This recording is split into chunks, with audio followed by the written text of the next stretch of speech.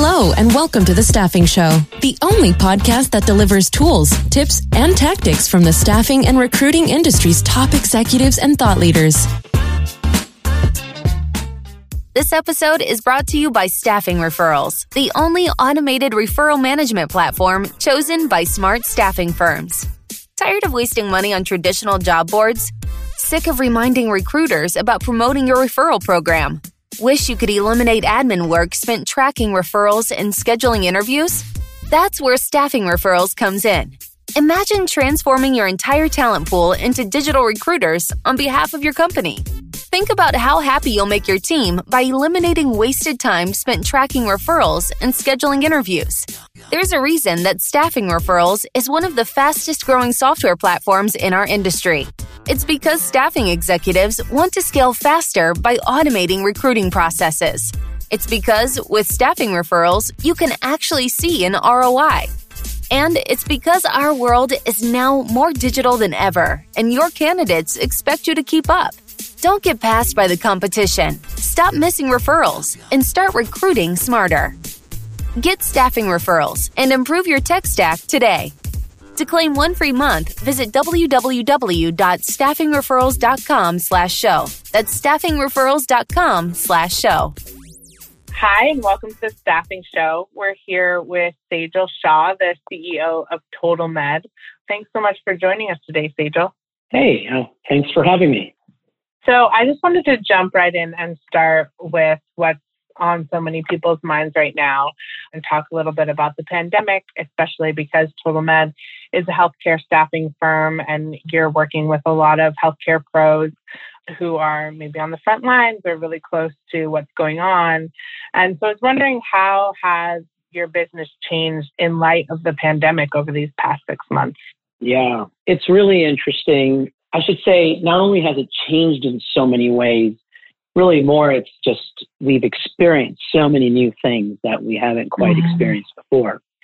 And I think the change that came about from all of those new experiences were just new perspectives on what could happen, what we can do, what our organization was very good at, and where are areas of improvement. So I guess I'm kind of answering it a little bit differently than what you're asking. But just to kind of jump into it, the first obvious thing was employees working remote, right? Like we had pretty much, I would say, 80 to 90% of the technology set up to allow us to do that across all departments.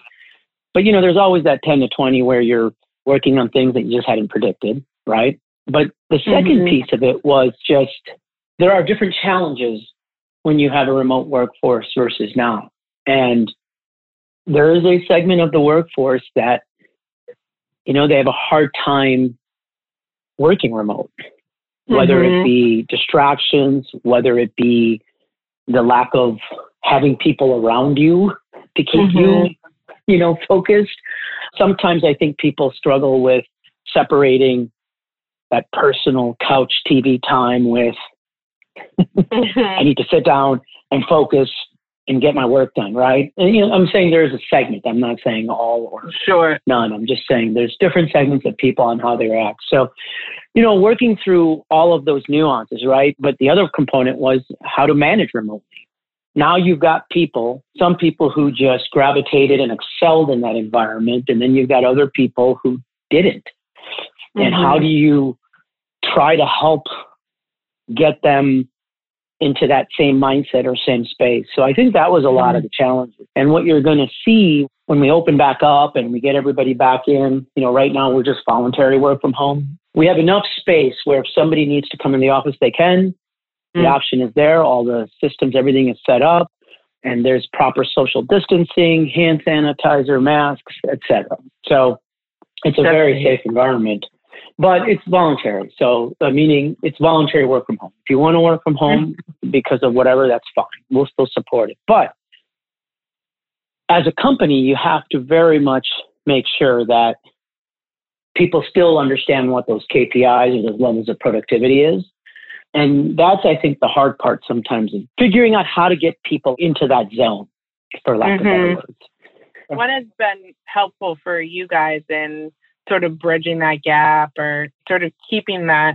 Because I know that TotalMed has a really tight culture and you guys are really close. You have a really good work environment. So how have you sort of like kept that closeness remotely?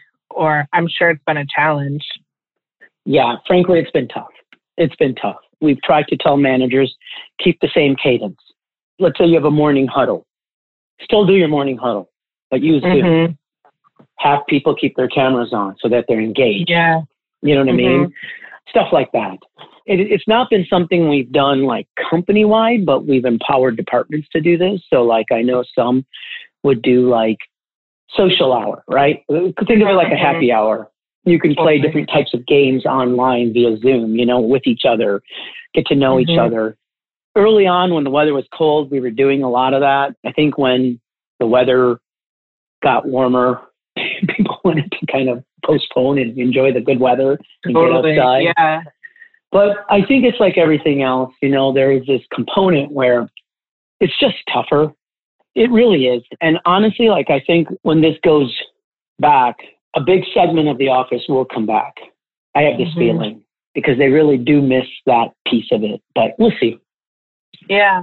It's absolutely tougher. And it seems to be tougher the longer it goes on. You know, I think that there was like a kind of optimism that held us through for a while. And now I think a lot of people are just really feeling it. It's still happening. It's still going on, you know? So.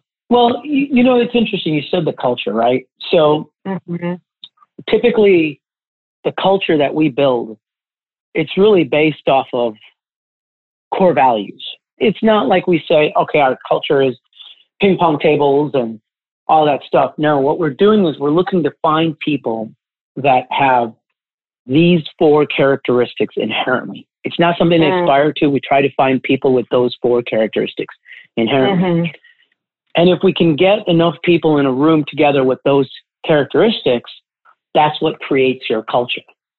That's been the tough part, is now looking and seeing that and saying, now that we have this remote workforce, before there was this big, you know, group of people together that shared the same core values who create this great work environment. And now everybody's spread apart.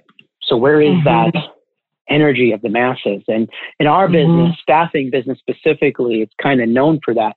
We've all had remote workforces, right? We've always had some, like for instance, some recruiters that work remotely, but that was more of the few than the many. And now we're kind of switching to the many versus the few. So it'll be an interesting adjustment to see how does this culture adjust. Maybe we start to figure out more quickly, you know, because you hire people initially based upon thinking they have these core values. And then over time, you start to realize, well, maybe these aren't more inherent to who they are. Maybe this remote work environment might expose that even quicker or in a different way. Like one of our core values is internally driven. Everybody tells you in an interview, right? You try to do it through interviewing and screening and references and stories to find out, is this person truly internally driven? Then you're in the office and you've got this kind of energy of the masses that kind of help you, right? Well, what happens when you're sitting there by yourself in your home? That's when you find out if you're actually internally driven. You're just alone, you know? Yeah. Yeah. It's not a good or bad thing. I'm just saying it helps to go show. And now if you're not, what do you need to do to get there? What are you going to do about it? Where is your drive to address that? And if you don't have the drive to address that, well, then you're not built for remote. Or we're not the right organization for you. You know, it's just a reality. It's an interesting challenge that we're dealing with right now. How has it been for your travel nurses? And what have you guys done to sort of replicate that culture or sort of keep them in the fold? Because they've always been, in a sense, remote, or at least remote from your recruiting team, since they're always out in the field. But now they're facing this pandemic. So many of your nurses are on the front lines. What has it been like working from that perspective? Yeah, I mean, you know, I can't even imagine the type of stress and what they're having to deal with. But one of the things that we've always prided ourselves on is that relationship that customer service. And so our recruiters, we actually measure engagement, not only internally, but with nurses. And part of that means, what is the connection that recruiter has with that nurse? How are they helping to be there in whatever fashion they can? Sometimes it's as simple as just listen. You're having a bad day and somebody wants to vent, and you're just there to listen. And sometimes it's about finding ways to help. And so I guess it's one of those things that I think that's inherent to us being in this space. It's something we've always done. And so, I just don't know if that has changed as much, whereas it's just been probably more amped up. Yeah. So I guess even before the pandemic, your nurses were often facing life or death situations or stressful situations. It's part of why people admire nurses so much, is they're on the front lines all the time, even when there's not a global pandemic going on. So in order to be a healthcare staffing firm that has people who feel like their family, I guess you've always had to do that. Absolutely. Yeah, absolutely. There is not only the physical toll of the job, but there is a mental toll of the job. And, the pandemic is kind of like that pressure cooker you mentioned earlier. And so it's even more difficult. And so, the nice thing is that when you think about it, like, you hire the right recruiters, you hire the right, teams, and inherently that's part of it, is taking care of the nurse, taking care of the people that are out there. And so I'd like to think that, we do a really good job of that, and it's paramount to who we are. In fact, we actually measure and incentivize people, our recruiters and our staff, our internal team, on the service. And so when those ratings aren't there, or when we don't see that level, we're not only all over it, but it's part of the training and development for our team to say, this is not a negotiable. Yeah, I've long gotten the sense that you guys, as a community, is really important, and that you build not just an agency, but a community. And this is related, there's been so much discussion in the industry lately around diversity and inclusion. And it seems to me that is part of your definition of community and of fostering community. But I wonder, from your experience, how has the industry changed in its relationship to diversity and inclusion in the past 6 months or so, now that it's been such a top of mind issue? Yeah, so we're a minority-owned organization, obviously. Minority, so yes, we are. And, I think our hiring process is in such a way where we're looking for the right people, regardless of any race, color, creed, whatever the case may be, right? I would, say that we have a pretty diverse workforce. And frankly, in some of our office, yes, and in other offices, there could be more, I think in the last 6 months, what's really came about from all of this is that you can always do more. And it's often easy to get into everything's all right, into a comfortable zone, so to speak. Totally. You know what I mean? Yeah. It's the status quo, right? And I think in the last 6 months, it's definitely caused us to say, okay, hold on, let's be more forward and more proactive with it. And so we actually created I can't take all the credit for it, but can't take any of the credit, to be honest, just other than the fact that I was excited to see, you talk about having internally driven people. A group of people got together and said, let's create a diversity and inclusion committee. And, part of that committee was to really kind of continue the conversation, right? And to kind of use different learnings from, different approaches and say, hey, let's talk to everybody about what this means, what's going on. Let's try to create a safer environment for people to say what they're thinking, to ask those uncomfortable questions. It's unfortunate right now. I feel like it's a very tough time to talk because there is this big movement towards suppression of speech. And so a lot of people have questions, but they're afraid to ask. because they're afraid to be condemned. How dare you ask that question? And get it. I got to tell you, But that's the thing is that, it's all different approaches, right? Every organization, every person, every team, whatever the case may be, has a choice on how do they want to approach this.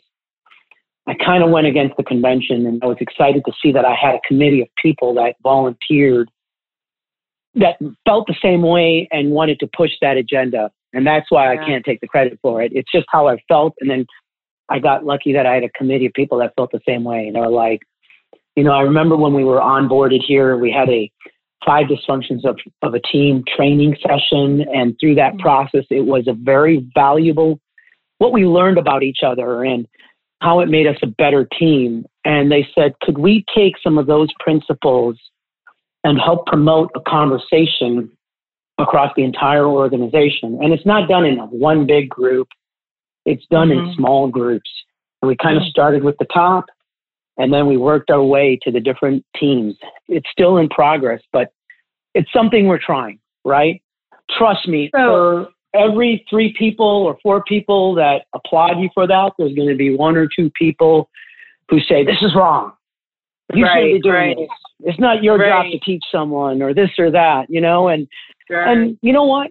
I don't want to take that attitude. We have choices. And if I get condemned or slammed for it, so be it. I feel comfortable. I have questions. Everybody has questions. And I'm not looking to sit around and teach everybody everything. What I'm trying to do is create comfortable zones for you to ask those questions.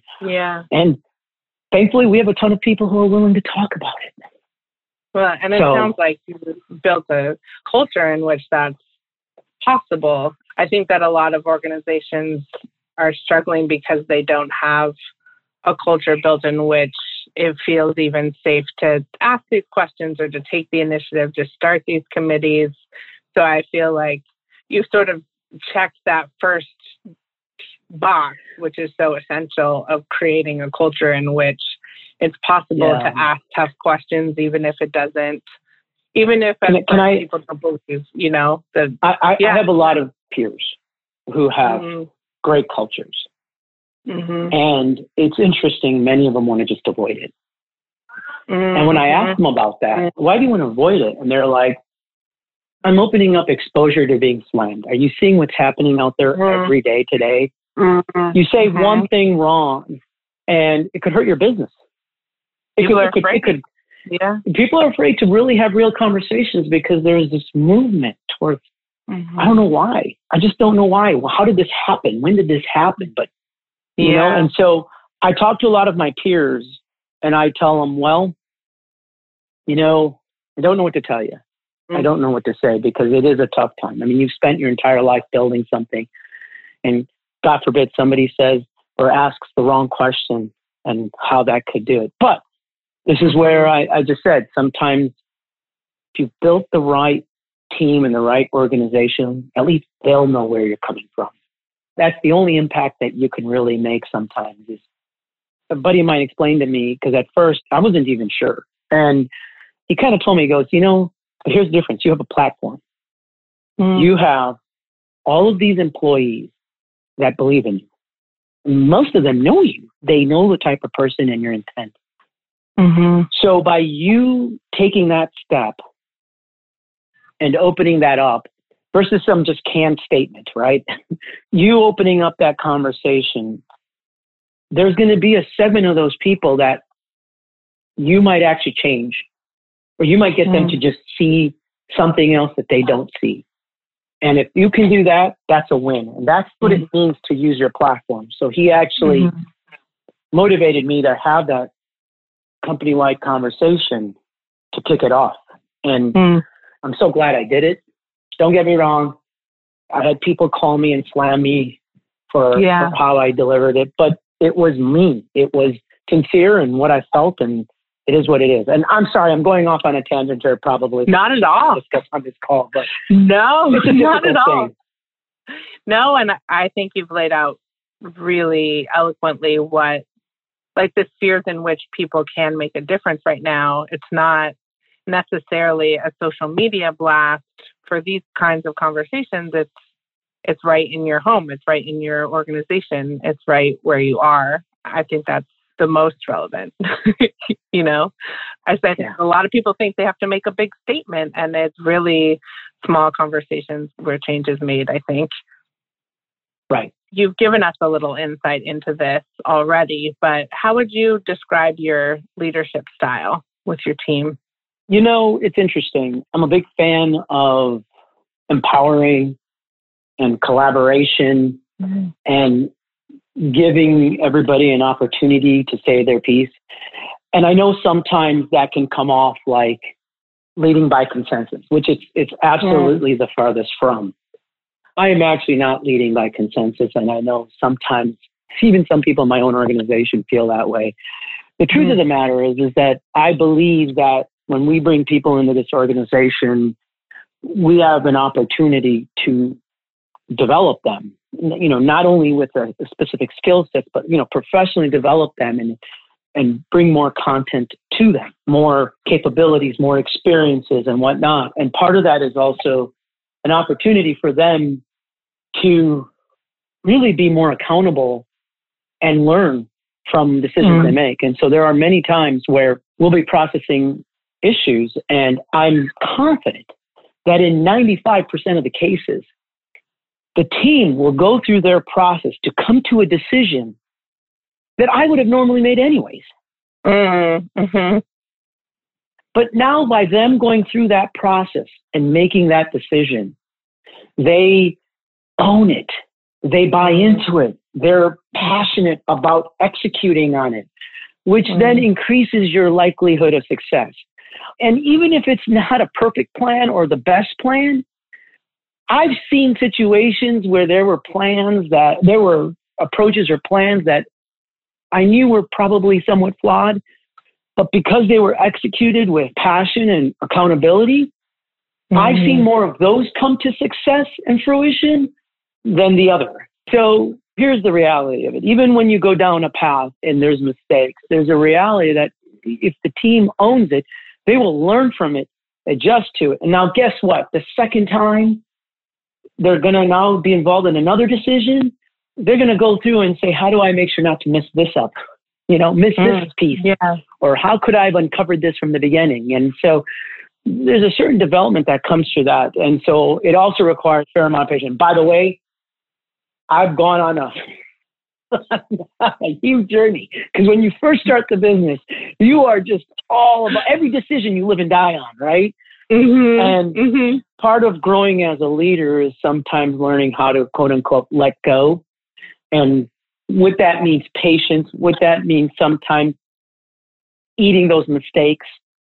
But then making sure that we evolve from there, right? And so, and the truth of the matter is, in the long run, there rarely are mistakes that, let's just say, crush you, so to speak, right? You're going to make mistakes that can be costly, but you should always be able to overcome those. And so, you know, you're teaching teams to not only be accountable and passionate, and not only are you increasing high probabilities of execution, but you're also, you know, I think teaching resiliency and being able to think. And so, yeah, I know we have meetings, we follow EOS, and it's an actual operating system. And, you know, it's nice because it gives us some structure. It's a process for us to start to get managers to go down the same evolution. And so, yeah, I don't know if that answers your question, but no, totally. And I wanted to pick up on this thread about the value of mistakes and sort of the real sort of sandbox for learning that these mistakes can be. Do you have a failure or an apparent failure that you feel like set you up for later success? How many are there? There's so many. Look, let me start by saying one thing here. Here's the interesting piece. If I tell somebody, this is what you need to do and how you do it, okay? And then if it doesn't work out, many times they'll say, well, I did what you told me to and it didn't work. But if you turn around and you say, here's a situation we haven't dealt with, what do you think? And then you just stack. And you can ask 3 good questions around them to really get them to think through the solution. Like I said, in 90% of the time, they're probably going to be very similar to what you would have said, or they'll come up with something new and unique that you hadn't thought of. And you're going to go, great. Now, here's the reality of it. If it doesn't work out, they're not going to sit there and say, hey, it's your fault. Most of the time, they're going to say, man, this didn't work out. But here's something else I learned in the process. I'm going to try this. What do you think? Give it a shot.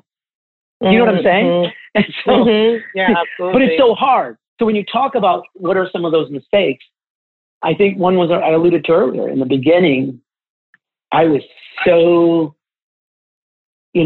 military style over every single decision in the organization. And I think that was a mistake.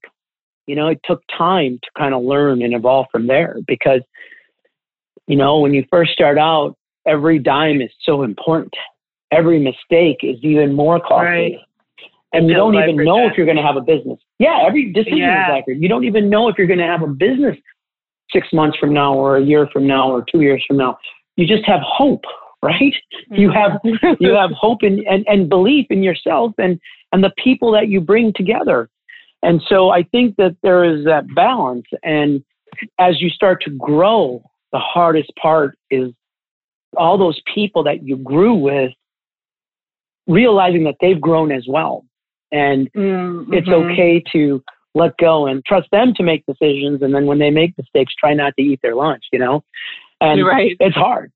That's an evolution. Yeah. We all evolve professionally and we all develop professionally. And that was part of it. And so that's probably one of the biggest things I look at in hindsight and go, man, I wish I could have done that a little differently in some of those cases. Well, maybe this next question is related then, maybe not. But so in the past 5 years or say, I guess 13 years since you've been CEO of TotalMed, is there a belief or behavior or habit that you feel like has most improved your life? Yeah, it's hard to say what's the best or the most. I can tell you there's a bunch. There's a bunch, and it seems like every day there's another one. But I would say just getting perspective on, if I had to pick a saying, it's called don't sweat the small stuff or whatnot, but just that perspective that it's not the end of the world. You know what I mean? A mistake was made. It's just not the end of the world. Listen, we're going to be fine. We're going to figure this out. We're going to move forward. In the long run, this will just be a blip. Right now, it's the biggest thing. This thing is it's like the biggest chaotic thing that's happening and at this very moment. But, if you can get that perspective that, hey, 5 years from now, 10 years from now, this will just be a little blip. This will be a great story, and you'll have learned something from it. Maybe you'll be laughing about it or you'll be talking about it over a beer and remember when and how we overcame that. And, man, or you're going to remember the people that kind of helped you get through it. But yeah, I would say that's probably one of the things that's been most important to me, especially in the last, I would say, 3 years, 2 to 3 years. It's been one of the things I catch myself getting into those, let's just call it, where I feel like I'm going to be blowing something way out of proportion, or I catch myself getting, whether it's angry or, whatever the case may be. And then I just have to pause and tell myself, hold on. And don't get me wrong, it's not that easy. Like, it's like a roller coaster of emotions. So like, I'll be on one opposite end and then I'll be like, well, hold on. Remember, in the whole scheme of things, hopefully this is just a little blip. Don't worry. Yeah. I'll be good for about 4 days and then it'll rear its ugly head again and I'll just be like, and then I'll 4 days is great. Yeah, but what I mean is it's like this roller coaster of emotions. Yeah. And then you get like, I don't know, maybe 30, 60 days into it and then you're fine, And this is for a big major issue, right?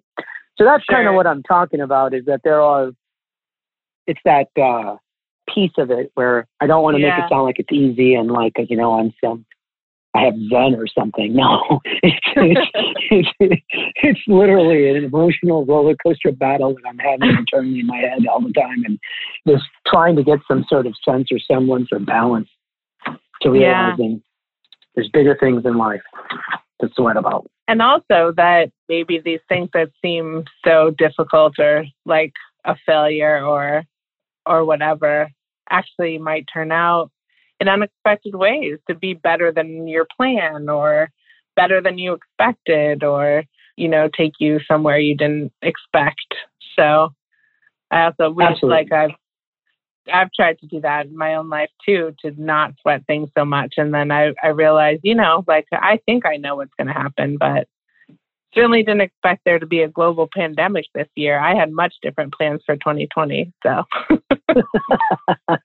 right? Yeah.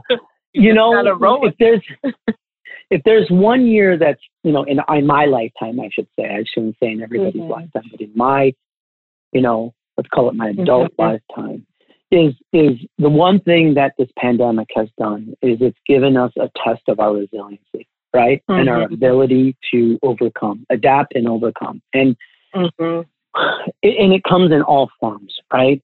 It's also given you an opportunity to take a look at your team and see who rose up to that occasion and who didn't, and where is there opportunities for development or betterment, because, it could be something else tomorrow. It could be anything tomorrow. And so this was one of those fire drills that actually occurred, and you got a chance to see how quickly did everybody get out of the, get out of the building, and how efficiently and effectively, and you know what I mean? And you learn a lot from that, and you just hope to say, okay, well, how could we have done this better? So there's time for that. And, that's the whole thing. It's just that, like I said, you're going down this path. It's a journey, right? Everybody says building a business is a journey. It's not just the end outcome. When it's all said and done, it's like, how you always hear those football players who are retired and they say, the wins and all that was great, but the time that I missed the most was being in that huddle, right? Yeah. Being with those players. I think, in business or when you're running a business, it's a lot of the same stuff, right? And you start to think about, man, that journey, the people that we went through and did this with. Don't get me wrong, the end outcome in the scoreboard, matters. But it does matter, but it's that journey that you tend to remember the most. Maybe this is related. I mean, you've spoken to this a lot already, but what do you think firms and the industry can do to sort of strengthen themselves as the pandemic continues? From a tactical standpoint, just some of the basic things is relook at your business and start thinking about how do you do it remotely, right? How do you train and develop and hire remotely? Do you have the technologies and the tools to enable that? Do you have the processes?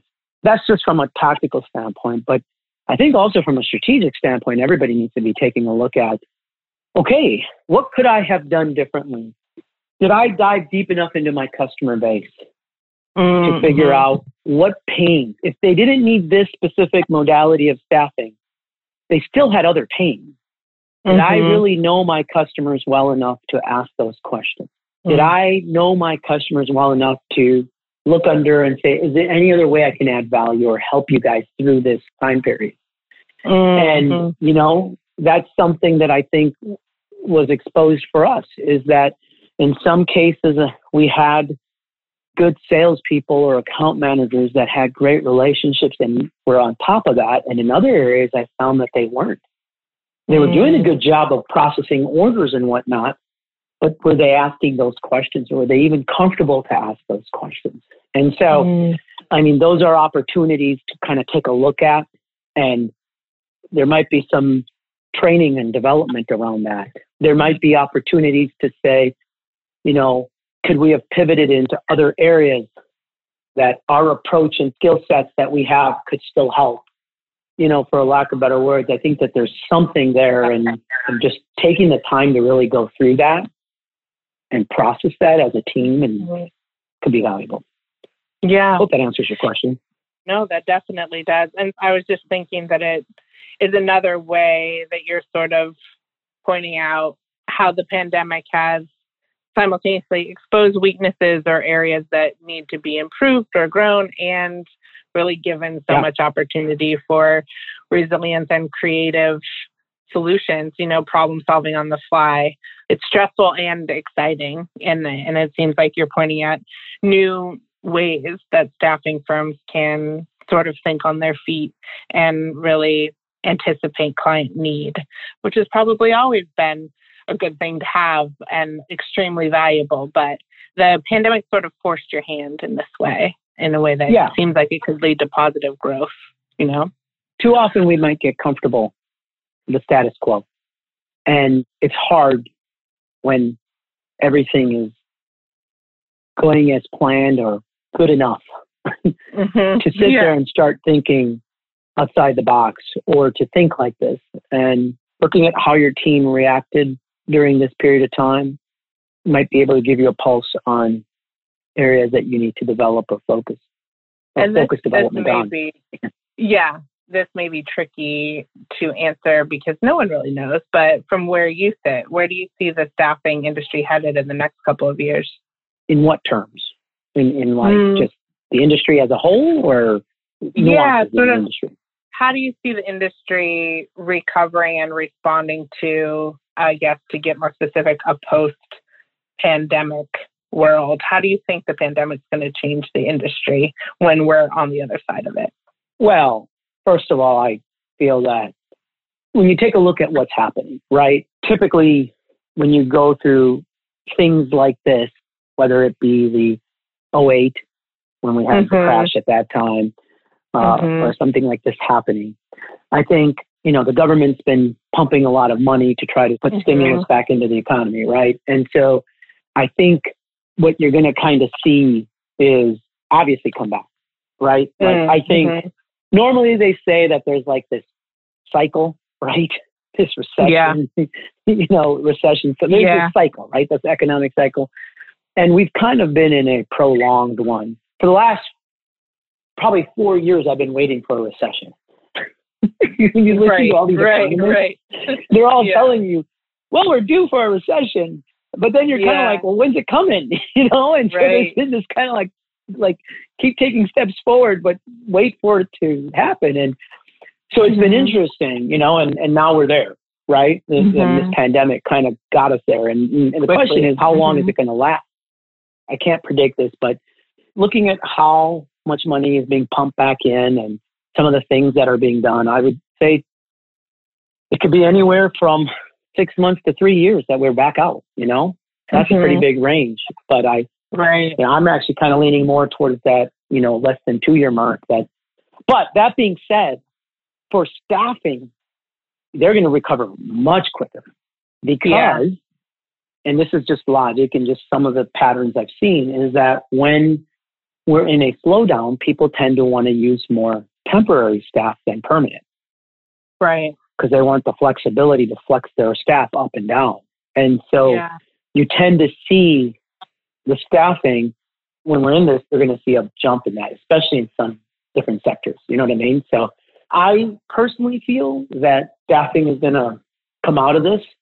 It's like everything else. If you take a look at what happened to staffing in 2008 and when they started coming back out, I think it's going to be kind of similar, just not as bad, but we're going to come out of it quicker. SIA came out with some data recently that supports the hypothesis. Oh, really? Yeah, they project. They project the industry is going to be up by 12% next year. So, my unsubstantiated logic been worked out. You're backed by the pros. Yeah. Right. Well, and here's the other thing that's coming out of it, right? Like, it's definitely going to push a ton of companies to relook at their infrastructure, right? Their technology infrastructure, and relook at a lot of things to say, what if this happens again? It's like there's this yo-yo effect too, right? So here you go. We just had this pandemic. The next time somebody gets sick somewhere again, there could be a little bit of a, oh no, right? Is this all happening again? And so, you're going to see, I think, this, is there going to be this volatility that's going to continue until we become comfortable again and forget, so to speak. Forget's the wrong word, but, become comfortable with the status quo, as we used the word earlier. And so is that volatility of our reactions, is that going to last for 1 year, 3 years? I don't know. But knowing that, if you feel that that's going to happen, what are steps that you can take to help prepare? What are things that you can do to position your company that as you go through this volatility, or if, say, we go through another scare where we shut down the economy, or whatever that we do, what can you continue to do to support and provide opportunity for your employees? Yeah, that seems to go back to really focusing on your sphere of influence and what you can do for the people in your organization, the people closest to you, rather than sort of thinking too broadly and trying, no one in the staffing industry can kind of tackle the pandemic, but they can certainly grow an agile team that can respond to a highly fluctuating market, Yeah. What are you looking forward to for TotalMed in the coming quarters? Well, you just don't know. Theoretically, okay, this is our busy season, Q4. It's typically what we call our flu season. Flu season is one of the big drivers in fourth quarter for increased demand, increased healthcare demand, right? And so you got to figure that, I think initially when we had the shutdown, the first narrative was, hey, shut down so healthcare can catch up to support the increase in demand. I don't know. The narrative has changed, and now it looks like it's coming back to that narrative, but I'm not exactly sure. There's so many theories out there of what could happen or what's going to happen. There's questions about a second wave, So are we going to see a second wave that's compounded by the flu season? So, we're just preparing right now in healthcare. We've seen numbers at the high end. I mean, obviously, not only have we seen numbers at the high end for pandemic-related needs, but we've seen a lot of those, what they refer to as non-essential needs. We've seen all of those open back up in hospitals as well. So this has been good. Now, the question is, what happens if which there probably will be a second wave flare-up. I'm assuming people are expecting it. They talked about it back in March and April. So are we prepared for it? What are we going to do? I think now we know more about COVID and we know more about the disease, and we've seen it in different settings. And it's interesting to take those learnings and be prepared for it in the fourth quarter. And so to answer your question in a very long-winded way, which I just did, was, I think that it's going to be very busy in healthcare. And so I think we're going to rebound here in the fourth quarter. And I think that this time hospitals are prepared. Will they still shut down all the non-essentials? I don't know if they will, but I don't know. I don't own a hospital. I don't work in a hospital. I don't know. But just from what I've been reading and gathering, it feels like they feel more prepared. They've got the PPE now. They're taking the protective measures. They understand how this disease is transmitted, and they're taking the appropriate precautions. But, that's a better question for a hospital CEO. Yeah. But it sounds like at least that as an agency and maybe as an industry too, staffing is ready if we see a sort of March 2.0 come around with a resurgence of the pandemic. We're better prepared, which is a huge positive compared to where we were just 6 months ago, that we can anticipate a little bit what this will be like. Yeah. And I've read and heard that a lot of those mobile hospitals are still up and running or operational or can be spun back up very quickly. So, hopefully, like I'm in Chicago. I know McCormick was originally going to be a 3,000 bed hospital. I think they stopped at 2,000. Now, I don't know if they took it down. I think it's still there. So I don't know. Ready. For sure. But, ready. For instance, if there's a flare up, you've got a 2,000 bed hospital ready, Right. But like I said, I haven't paid attention and I probably should. But, hopefully that we learned a lot from the first time around. So when it happens the second time, hopefully we're a lot more aligned and prepared. Yeah. Yeah, absolutely. I think we are. I hope we are. Yeah. Well, Sejal, thank you so much for joining me today. This has been a wonderful conversation. I really enjoyed it. Yeah, thank you. I appreciate it. Thanks for listening to The Staffing Show. Don't forget to sign up for our newsletter at staffinghub.com to never miss an episode. Until next time.